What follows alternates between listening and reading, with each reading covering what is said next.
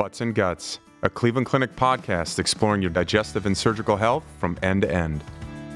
So hi everybody and welcome to another episode of Butts and Guts. I'm your host Scott Steele, the chairman of colorectal surgery at Cleveland Clinic in beautiful Cleveland, Ohio. We're very pleased today to have one of our colleagues down south in Cleveland Clinic, Florida in Weston. That's Dr. Dana Sands, who's a staff surgeon in the Department of Colorectal Surgery and director of the Colorectal Physiology Center at Cleveland Clinic, Florida in Weston. Also is the director of the Summer Scholar Program down there in Cleveland Clinic, Florida. Dana, welcome to Butts and Guts. Thanks. Great to be here. So today we're going to talk a little bit about transanal tonal mesorectal excision to treat rectal cancer, who is essentially the new kid on the block, and just in kind of a high volume way. As we know that March is the Colorectal Cancer Awareness Month, and as you and I have known in the past through the year, second or third leading cause of cancer-related death in the United States alone. And what we're trying to make is a pathway that patients can have a great cancer operation for rectal cancer as well as good functional results. So that's going to be the topic of discussion today. And as you know, we'd like to jump in first with all of our guests and tell us a little bit about yourself, where you're from, and where'd you train, and how did it come to the point that you wound up in CCF, Florida? Thanks again, Scott, for having me. I am a staff surgeon, as you said, here at the Cleveland Clinic, Florida. I'm originally from Philadelphia.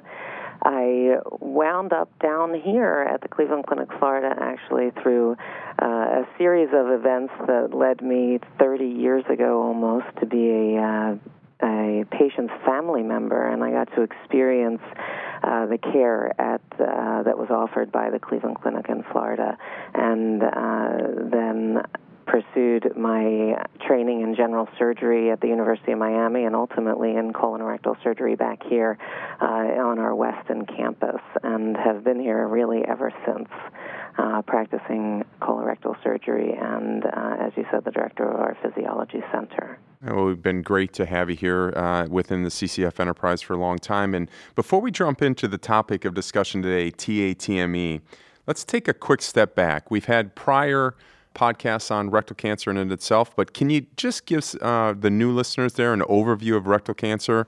What is it? Where is it? And and how might somebody develop it? And just in very global terms, how do we treat rectal cancer? Well, rectal cancer is probably the most complicated of the cancers that can occur in the large bowel. As we know, the rectum is the lower portion of the colon that terminates at the level of the anus where we evacuate. When cancers develop here, they can often be confused for other things like hemorrhoids or other more benign pathologies because people just think that any signs of bleeding would be related to their hemorrhoids, and obviously nobody's expecting to have a rectal cancer. They develop through a variety of mechanisms, but there's certainly a genetic component, but oftentimes there's not, and it can be looser relations to our diet and exposure, but not always an exact genetic predisposition, and patients are often fairly surprised when they are diagnosed with rectal cancer. So, we talk about colorectal cancer all the time, though things are together. So in terms of treatment strategies, how is colon cancer different in many ways from rectal cancer? So colon cancer is usually a lot easier for us to manage because all we really have to do is take out the piece of the colon, and you can certainly live without a lot of impact on your quality of life with missing a portion of the colon. The rectum, however, is really a much more important organ when it comes to functional aspects of life. The rectum is our reservoir that stores stool until it's an appropriate time to evacuate. And if we lose that reservoir, we lose our ability to potentially lose our ability to have control over when and where we evacuate. So taking out the rectum leads to a lot more impact on quality of life than taking out a portion of the colon. Dana, one of the questions comes up that gets at the heart of what we're talking about today is essentially, do patients with rectal cancer always have to wear a bag? Not necessarily. There are many different ways that we go about treating rectal cancer, some as minimally invasive as just taking out a small piece of the rectum with a local excision in very select early types of tumors. Then when we do remove the rectum, there is often a temporary ostomy bag, but many, many times we can avoid a permanent colostomy in these patients. Okay, so that gets us into the topic of today, TATME, or the transanal total mesorectal excision. First of all, let's start very, very 5,000-foot view. What is a mesorectum, and why within rectal cancer are we talking about a mesorectal excision? The first thing any patient ever asks me when they're diagnosed with cancer is, did it spread? And the mesorectum is the envelope of fatty tissue that surrounds the rectum and is filled with the lymph nodes that drain the rectal area. And that is typically the first place that tumors will spread. And it's so important in rectal cancer surgery because if we leave portions of the mesorectum behind in the patient, then we increase their chance of having recurrence of their cancer at a later date. So on the technical aspect, give us a little history behind this transanal total mesorectal excision. What is it? What does it involve in terms of the technique, and how does it differ from traditional ways about which we typically surgically manage rectal cancer? So transanal total mesorectal excision, aside from being a mouthful, and we'll call it TME if that's okay. Transanal total mesorectal excision is, I think, the newest innovation in the treatment of rectal cancer. We've been looking at ways to treat rectal cancer with smaller incisions and the same approach by going through the abdomen for the last 20 years. But this is really the first real significant change in the way we do rectal cancer surgery.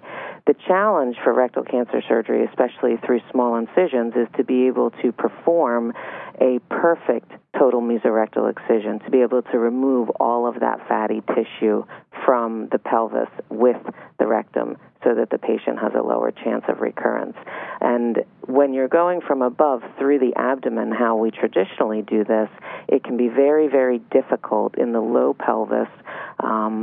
What's happened with TATME is we said, let's take that hardest part of the operation, the most critical part of the operation, often where the tumor's sitting, and let's put that right close to our fingertips by going through the anus and being right on top of that area with a straight shot to be able to see and dissect that area perfectly rather than going from the abdomen where things can be much, much more challenging. So what are the advantages of this surgery over a procedure like laparoscopy?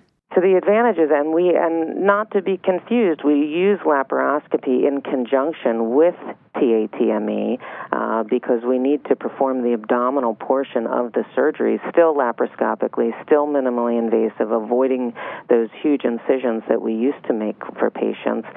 But the advantages in the pelvic dissection, in the rectal cancer portion of the operation, are that we can see better, our instruments work better in that area. With laparoscopic instruments going from above, we're often over a foot away from the area that we're trying to work, and the instruments don't have the right angles on them, and that can cause great difficulty in trying to perform that perfect TATME, that perfect total mesorectal excision operation. Whereas when we do TATME, we're able to, again, be about 2 inches away from where we're working with a straight shot, with our instruments working exactly in the direction that they were made to move in, and again, with perfect visualization so that we can really find that challenging plane much, much easier.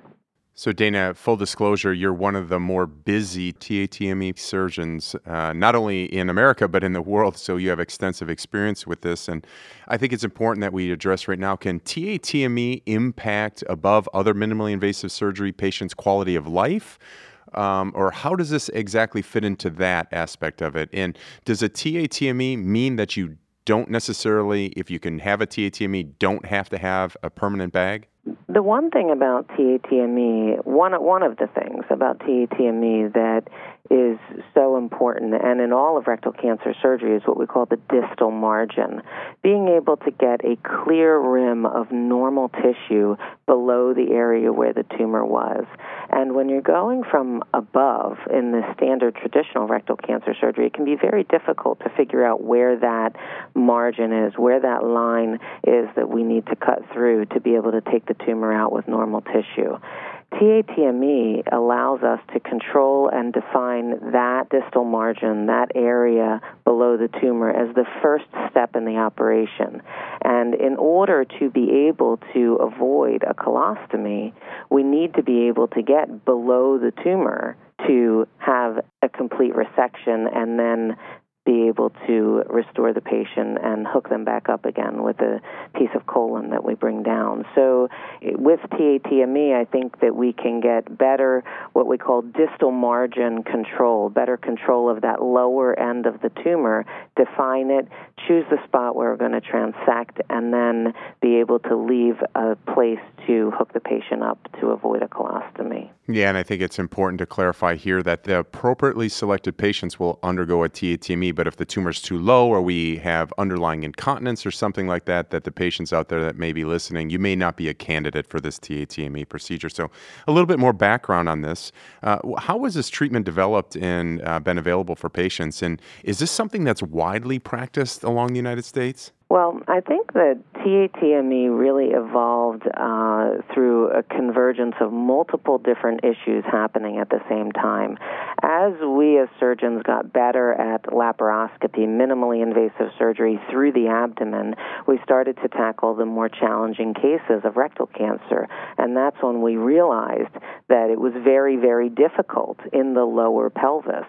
At the same time, the transanal surgical platforms, the technology and the instruments that we used for transanal surgery also evolved to be more user-friendly and able to be obtained by larger numbers of surgeons. So I think the combination of doing harder laparoscopic surgery and recognizing that it was difficult in the low pelvis, the addition of better transanal instrumentation and technology, and then also the recognition of how important it was to provide a perfect TME dissection and to have our pathologists look at those specimens and determine that we in fact indeed removed all of the mesorectum that we had talked about in the beginning here. So those three things together coming at the same time really led surgeons to look for a better way to take out the rectum from the lower pelvis. We had better instruments in our hand transanally, and we recognized how important it was. And I think those things happening at the same time was what really brought about the evolution of rectal cancer surgery to TATME. And you're right, not a lot of people do this. It's a heart operation to begin with, and then you turn it into a heart operation, which is sort of backwards and upside down from the way that we have traditionally learned and understood it. So, no, it's not something that's practiced widely by many, many people, and I think part of that is that whoever is going to embark on doing TATME really needs to have a high rectal cancer volume of patients, that they have a lot of experience and ability to do this operation often. It's not something that people should dabble in. Yeah, I try to tell all my patients that whether it's robotic or open or laparoscopic or even TATME, the inside part of the operation is the same. It's a matter of how we get there.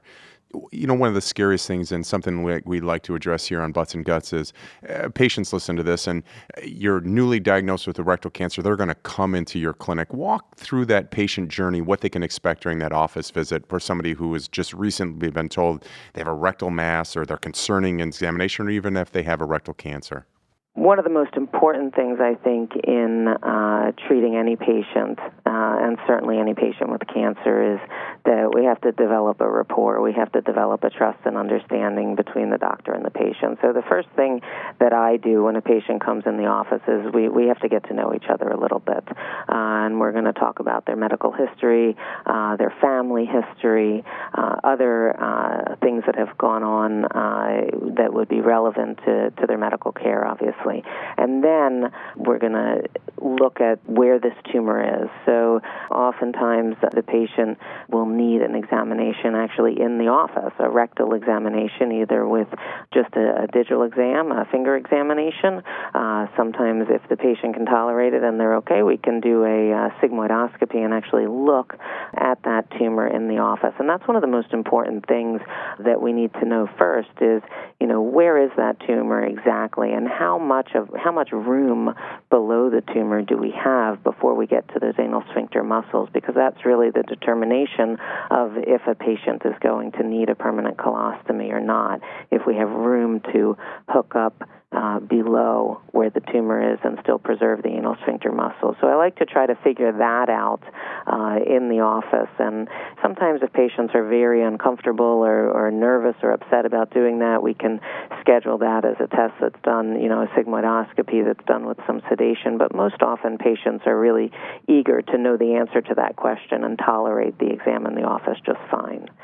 After the examination in the office, then we certainly need to do more staging, and that's where we do some x-rays and studies to see if the tumor has spread anywhere else in the pelvis, right just outside the rectum, and also throughout the body. So an MRI would be very important in the staging process, an MRI of the pelvis, and also I like to use a CT scan of the chest and the abdomen to look for any evidence of spread of disease anywhere else.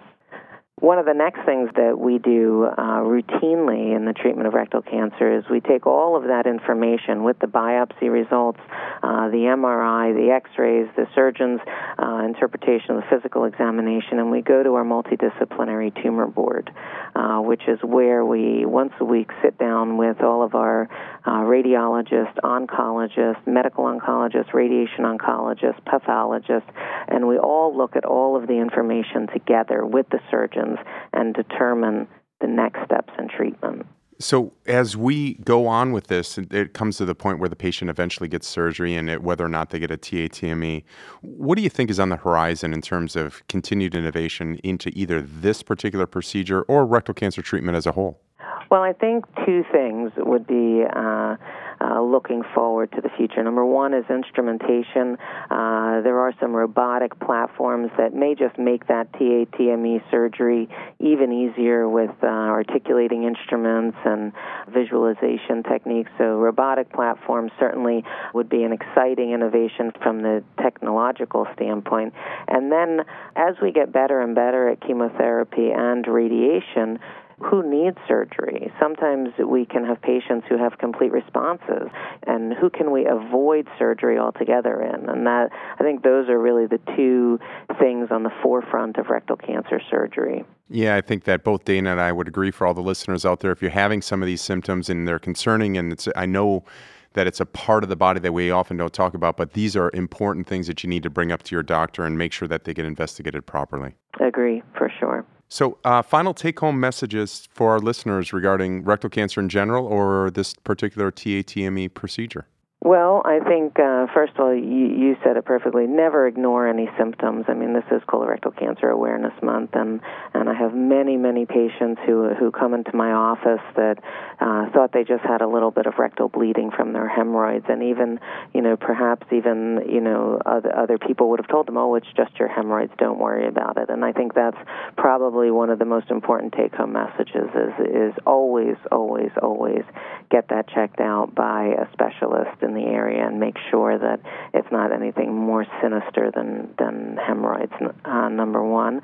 And number two, I think that if you are diagnosed or with a rectal cancer or found to have one, I think it's really, really important that you seek out medical care with a surgeon and a team of doctors who have significant amounts of experience and are really at the forefront of innovation and technology and the medical forefront with chemotherapy and different techniques so that you can get the state-of-the-art care that you need for rectal cancer.